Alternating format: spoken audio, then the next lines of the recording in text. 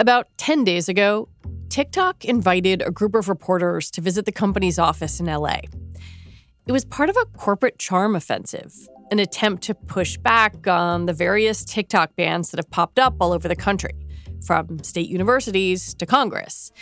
The implicit message was, hey, come see what we're up to. We are totally not a national security threat.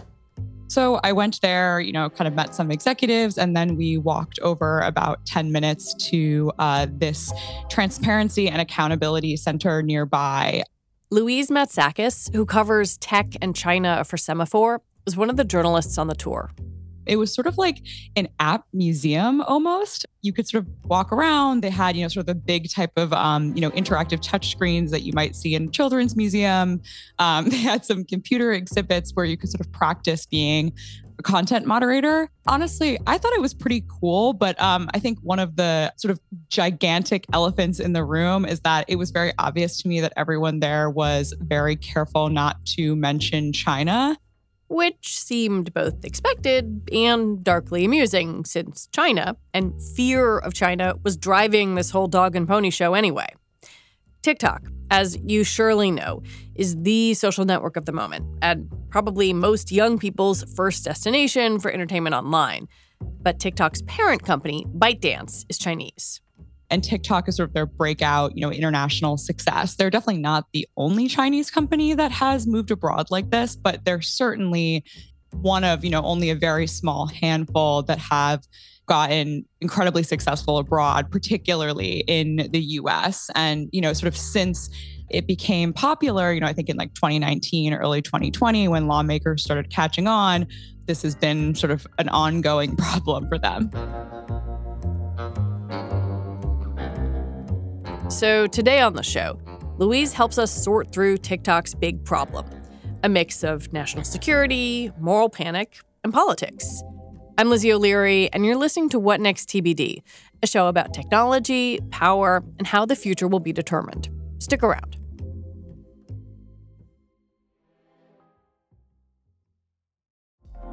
Apple Card is the perfect cashback rewards credit card. You earn up to 3% daily cash on every purchase every day.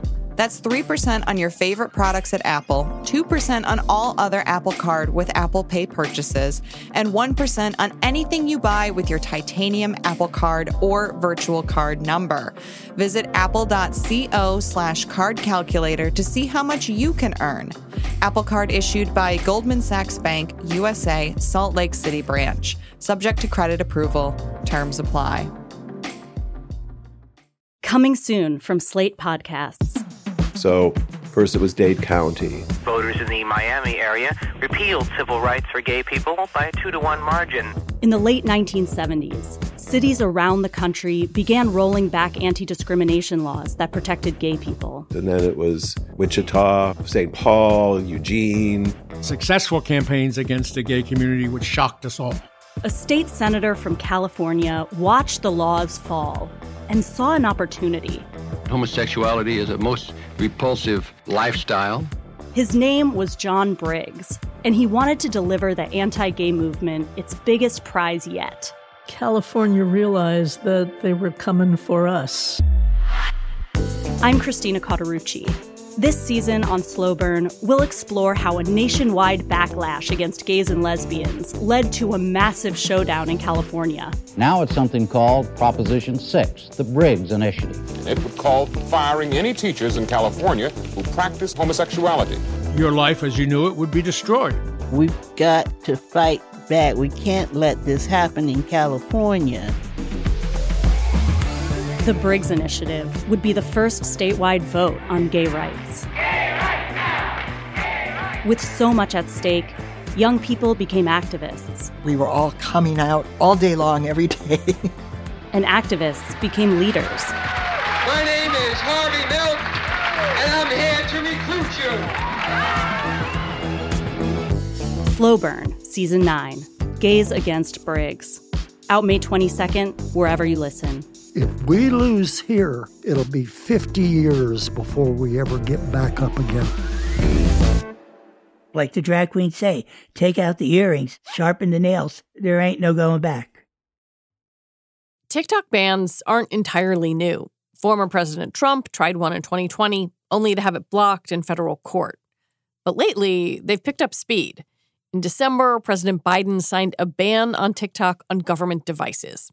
And just this week, Texas Governor Greg Abbott announced a TikTok ban not just on state-issued devices, but also on personal ones used for state business. More than 30 states now have some kind of TikTok ban. That could mean you can't use the app on a state-issued device or network or on a state university system's Wi-Fi. On the one hand, it sounds like a lot. But on the other, the bans can be pretty easy to get around, and it's not like they apply to most people's everyday devices, which leads Louise to say that a lot of this is just posturing. I think that sometimes politics is as dumb as it looks, and that this is really just an effort to look tough on China at a moment when tensions between the U.S. and Beijing are, the worst that they've been in a really long time. I mean, we all saw sort of like, the hoopla over the Chinese spy balloon. I actually saw some lawmakers compare that to TikTok. They said, Americans have a spy balloon on their phones every day. So I think what you're seeing, particularly in the last few months, is that this has become not only sort of a Republican issue or something that only Trump was talking about, but there's really sort of a growing bipartisan consensus about the concerns about China's growing power, and particularly when it comes to technology. I think the worst impact that you could potentially have is like a college student has to connect to TikTok on their, cell phone plan that their parents are paying for instead of the school Wi-Fi. The TikTok just got banned at my school. I literally won't be able to access TikTok at all at my public university. I worked on my university's TikTok page. Like, I spent years making that, and people loved it, and now it just sucks. That's sort of like the extent of it. Or, your local state government maybe had a TikTok account where they shared, policy initiatives or something, and they are not able to run that TikTok account anymore. So it's pretty minimal, but it's a way for state lawmakers to say, hey, we are being tough on China. We are worried about this app. We're cracking down on it. We're doing something, but we're going to protect ourselves from a legal lawsuit or from potentially, significantly disrupting the lives of voters to the point where there might be backlash. I want to look at this from a couple of different angles. And I guess first I want to take the language, and I'll use Greg Abbott as the test case here, of some of the lawmakers and politicians talking about these bans. He says TikTok harvests vast amount of data from its users' devices, including when, where, and how they conduct internet activity, and offers this trove of potentially sensitive information to the Chinese government. You have been covering China and technology for a long time. Can you evaluate that statement for me? Is it accurate? So I think we should divide it into two parts. The first part is the type of data that TikTok collects. The second part is whether that data is shared with the Chinese government. So on the first part, the way that Abbott describes TikTok kind of sounds like any other app that we have on our phones, right? That's exactly what Facebook does, or what Instagram or Twitter or, any sort of gaming app does. They collect information about your behavior in order to typically serve you advertisements or to package that data and then, sell it to the highest bidder. This is an ongoing problem that lots of privacy advocates have been begging the federal government to address for years, but we haven't been able to pass a national privacy law. So there's no regulations, no modern regulations about how this activity occurs. So fine, totally agree with the first thing that he's saying. The second part about, the Chinese government being able to have access to this data, a lot of these lawmakers are pointing to a national security law that passed and came into effect in China a few years ago, which does sort of, give the government the authority to request information on national security grounds. And there's not a lot of ability for these companies to say no, but there's no indication that that has happened in this case. There's no indication that this data is being collected by the Chinese government. And also, I think it's just worth pointing out that I'm not sure that they would want to. I'm sure that some of the, direct messages or some of the information on TikTok would certainly be valuable for any sort of foreign adversary to the US government. But as a number of other experts have pointed out, they hacked the U.S. personnel office. They don't need... There are better ways to do this than TikTok? Much more efficient ways that would not jeopardize one of the most successful international companies to ever sort of like come out of China, right? Like, I'm not sure that like the costs and benefits are necessarily worth it unless there was sort of like, a very specific target. And I don't think that specific target is college students, at a state school, or the social media manager of your local library who's running a TikTok account. Like, I just don't really see the one-to-one comparison here. And I also don't see the rationale for targeting this app other than that it's become a household name, right? There are plenty of other Chinese apps that Americans use, not to single this one out in particular, but over the last few months, I've been following how Temu, which is a shopping app owned by one of the biggest shopping companies in China, Pinduoduo, has, been at the top of the app charts, right? So like, why are we going after this specific app instead of trying to craft a policy that would address this data collection and what you can do with, the sensitive data you collect from people's phones writ large? It's tempting to draw a parallel between TikTok and Huawei. In 2020, the British government decided to ban Huawei equipment on the UK's 5G network and remove any existing Huawei gear over national security concerns. But Louise says it would be a mistake to think of these two cases as a pair. I think that that's a very different case from an app on your phone, because I think if your government bans, Huawei from building 5G technology in your country, there's not a speech issue. And so I think one of the reasons that you're seeing these sort of state bans and not an outright ban, I think there are a few reasons, but one of them is that, when Trump tried to outright ban TikTok in 2020, there were immediately, First Amendment concerns. And there are also other concerns, legal concerns that would come up. The similarity between those cases is that they're big Chinese tech giants and there's a national security concern. But their actual businesses and the role they play sort of in our economy and in our culture are so vastly different that I think that's why you are seeing lawmakers behave differently, because they don't have the same sort of like set of tools that they could against Huawei. The other idea that's been floated here is that somehow TikTok could be used as a tool for propaganda, that certain types of content would be pushed on a user's For You page. What do you think of that? It's certainly possible that they could use the For You page, which is sort of the main algorithm that powers TikTok, to show, certain propaganda to Americans. I can't rule out that possibility, but I've seen no evidence of it. And again, I just don't know if that would be the best way to carry out a foreign influence campaign. People have talked about like, what if they show people, content about not voting, or pro-China content, or, anti-Taiwan content, or anti-Tibet content, or something like that.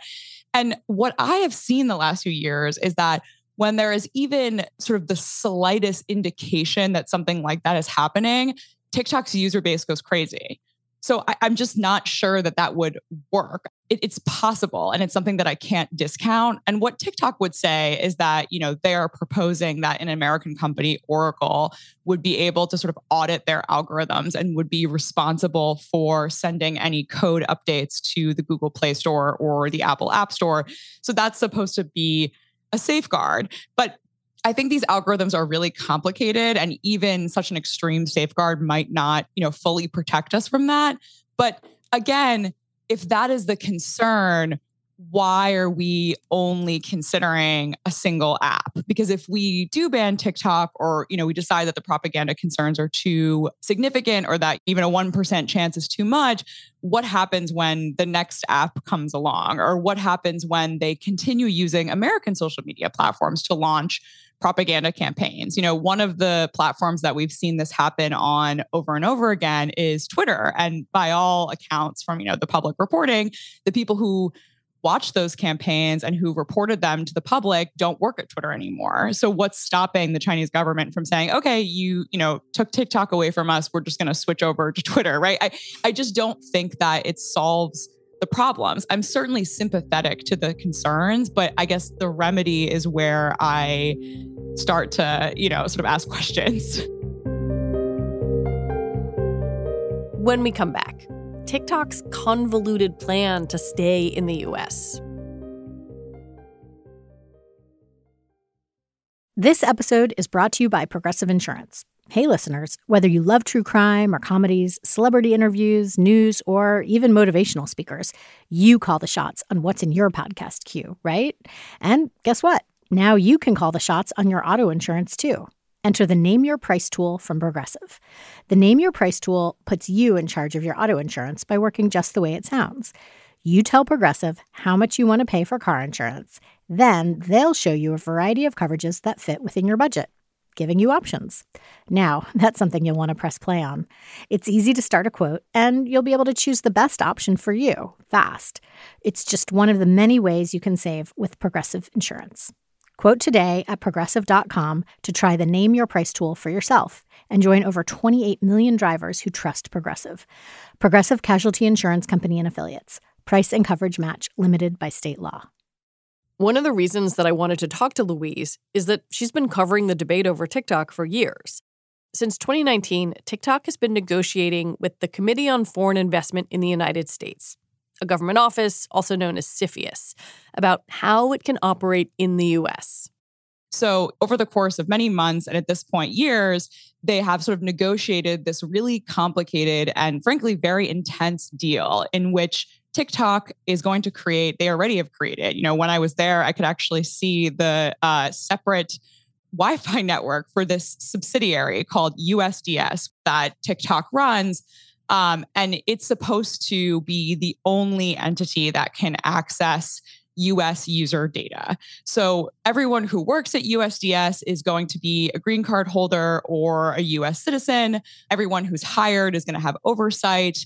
The subsidiary is supposed to be, managed by a number of sort of oversight committees. And there's going to be a bunch of checks to ensure that anything that comes in or out of this subsidiary is managed. And a lot of that sort of oversight activity is supposed to be done by Oracle, which is this US company. Oracle is headquartered in Austin, Texas, and the whole plan became known inside TikTok as Project Texas. That process became public in 2020 when Trump tried to outright ban TikTok, which, as we all know, didn't work. So that's sort of where we're at, is that this CFIUS deal has been arranged, all the specifics are sort of in place. But it seems like maybe negotiations are stuck. This is not, to be frank, a great time for the Biden administration to be seen as cutting a deal with a Chinese company. And that was even before the whole spy balloon drama. The Biden administration doesn't want to agree to it because they don't want to look like they are making a deal with a Chinese company. So that leaves TikTok sort of at an impasse. And I think one of the reasons that they wanted to have reporters like me come visit their offices recently is to say, hey, Project Texas is basically done. We're starting to implement it. We've already spent, $1.5 billion implementing it. And I guess we're just going to keep going until we get, some sort of sign from the Biden administration. So I think it's sort of ironic because if these concerns are as serious and pressing as lawmakers have made them out to be, basically all we have right now is TikTok's word that they're doing these security precautions that they say they are, because we don't actually have, a binding deal in place. So right now, basically everything is just the same, except students at universities in Georgia or whatever cannot access TikTok on their Wi-Fi networks. And that to me is just sort of really silly, especially given how long this issue has been discussed in the news and has sort of been in the headlines. I wonder how all of this gets resolved or doesn't going forward, because the TikTok CEO is going to testify to Congress next month. What do you think we might hear? I think you're going to hear a lot of rhetoric about China. And I think what has sort of happened is that this company has become a poster child for the influence of Chinese investors, Chinese companies, Chinese technology in the US. So I think that is what you're going to see. And I think the fact that TikTok finally decided to have their CEO testify, I think is a sign that they are trying everything they can. They're having journalists to their office. They're talking about Project Texas publicly. They are, having their executives talk to journalists. I think this is sort of, the last card that they haven't used, right? Is like having their CEO come testify. For people who care about internet freedom, and especially the unfettered flow of information across borders, this all feels worrisome.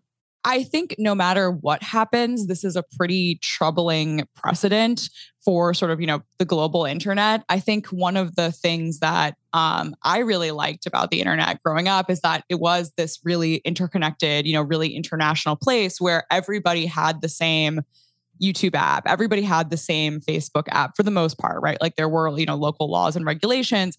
But I think this could be the start of sort of a more fractured internet where, my data is protected through TikTok USDS, but, someone in Sweden's data flows through maybe a different subsidiary or a different set of protocols. And perhaps we're still able to talk to each other, but maybe eventually we won't be able to. And what I've noticed also is that other Chinese tech companies, I can't say because of what they've seen happen to TikTok, but I've watched them launch more regional apps. And I think that that's sort of what you're going to see is like, a company launching an app that's only available in Latin America or that's only available in Africa or in Southeast Asia, partially perhaps to avoid some of these issues. And then you can just tailor that app to the local market. But I think what's sad about that, you can call me a globalist, I guess, but what's sad about that is you lose sort of that international interconnectedness. And I think that will be a really different internet if that's sort of how things continue. Yeah, it seems like there's like a hard and soft version of that. Maybe the soft version is the app tailored to a region, and the hard version of that is banning things outright. I think that's a good way to put it, yeah. And maybe I feel like I need to point this out here, like places that are banning apps, that is what authoritarian regimes do and have done. Yeah, definitely. I think one of the arguments that you saw initially when we were talking about banning TikTok is, well, the Chinese government bans Facebook and Twitter, so why can't we ban TikTok? And while I understand, the sort of like on the face logic of that, the reason that China originally started banning those apps is for censorship reasons. The sort of byproduct and the effect was that they were able to sort of grow a regional tech ecosystem that has become really powerful and made a lot of money. But most of the time we talk about banning apps, we're talking about censorship. And I think that is just true. And in this case, it will be construed that way. And I think it's a really bad precedent when US policymakers in the future try to criticize another country for banning an app. I think it's going to be really easy just to turn around and say like, well, you banned TikTok or you tried to ban TikTok. Do you ever see that happening, a full ban? I think that a full ban would be incredibly difficult. Never say never, but I think that immediately you would see a lot of free speech lawsuits. You would see lawsuits over the First Amendment. There's also something that I hadn't really heard of until recently. It's these measures that we passed in the Cold War, which are called the Berman Amendments, and they actually protect Americans' ability to see information from foreign adversaries. So they make it illegal to sort of, ban a Russian book just because it's from Russia or something like that. So I think you could see, legal lawsuits based on the Berman Amendments or on the First Amendment. Even if the government were able to sort of overcome those legal hurdles, I think that you would potentially have a serious political liability. And that is the fact that millions of Americans use this app every day. And I would venture to say that tens of thousands of them are directly or indirectly employed by TikTok. Lots of small businesses who make money from the app, influencers who that's the main source of their income. And while I think a lot of those people, they're also on platforms like Facebook or they're on platforms like YouTube, for a lot of them, TikTok is sort of their livelihood. And I think that politicians are risking that contingent becoming more political. Here in Los Angeles, it seems like everyone in this town is on TikTok and making money from it. And a lot of those people vote. I think that right now lawmakers are sort of betting on the fact that that is not a demographic that is known to swing elections, but I think that they might be playing with fire, particularly because a lot of those people have a lot of influence, right? So if you start seeing influencers talking about, I lost my livelihood because Biden banned TikTok, that could be a concern in 2024. You've covered this for many years now, and I wonder, is there a good way for this to end? Is there an off-ramp for everybody that might save some face? I think what I have learned the last few years as a reporter covering tech in China is that I am an optimist. And every time I think that the situation can't get worse, it always does.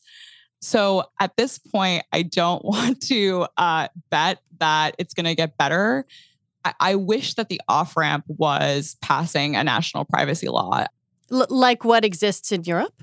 Yes, exactly. If we could have our own GDPR, or we could have some sort of regulations about how information can be collected and sold, I think that would be a great compromise. And perhaps, in that alternative universe, Biden is able to sort of communicate effectively that this is a solution that does impact TikTok, right? But it's a stronger solution because it will also impact any other Chinese app or any app from Russia or any app that's created by Americans and that is vulnerable to being hacked by a foreign adversary.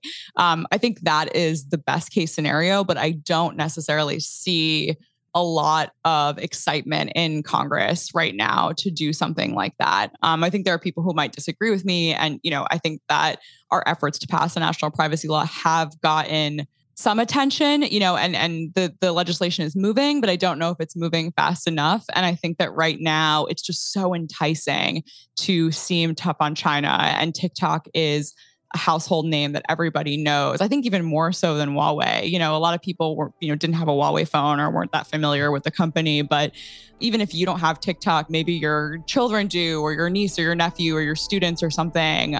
So it's just too appealing right now to look tough on this company. Louise Matsakis, thank you so much for coming on the show. Thanks, Lizzie. It was great to talk with you. Louise Matsakis covers technology and China for Semaphore. And that is it for our show today. What Next TBD is produced by Evan Campbell. Our show is edited by Jonathan Fisher. Alicia Montgomery is vice president of audio for Slate. TBD is part of the larger What Next family, and we're also part of Future Tense, a partnership of Slate, Arizona State University, and New America. And if you're a fan of the show, I have a little request. Join Slate Plus. Just head on over to slate.com/whatnextplus to sign up. All right, we'll be back on Sunday with another episode on tech behind bars. I'm Lizzie O'Leary. Thanks for listening.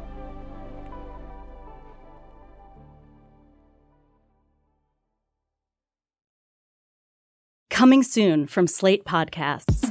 So first it was Dade County. Voters in the Miami area repealed civil rights for gay people by a 2-to-1 margin.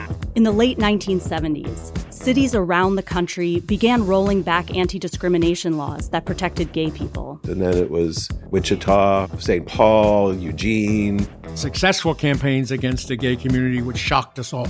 A state senator from California watched the laws fall and saw an opportunity.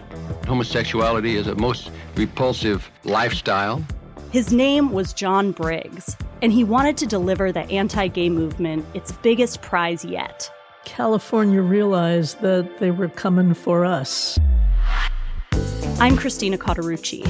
This season on Slow Burn, we'll explore how a nationwide backlash against gays and lesbians led to a massive showdown in California. Now it's something called Proposition 6, the Briggs Initiative. It would call for firing any teachers in California who practice homosexuality. Your life as you knew it would be destroyed. We've got to fight back. We can't let this happen in California. The Briggs Initiative would be the first statewide vote on gay rights. Gay rights now! Gay rights! With so much at stake, young people became activists. We were all coming out all day long, every day. And activists became leaders. My name is Harvey Milk, and I'm here to recruit you. Slow Burn, Season 9, Gays Against Briggs. Out May 22nd, wherever you listen. If we lose here, it'll be 50 years before we ever get back up again. Like the drag queens say, take out the earrings, sharpen the nails. There ain't no going back.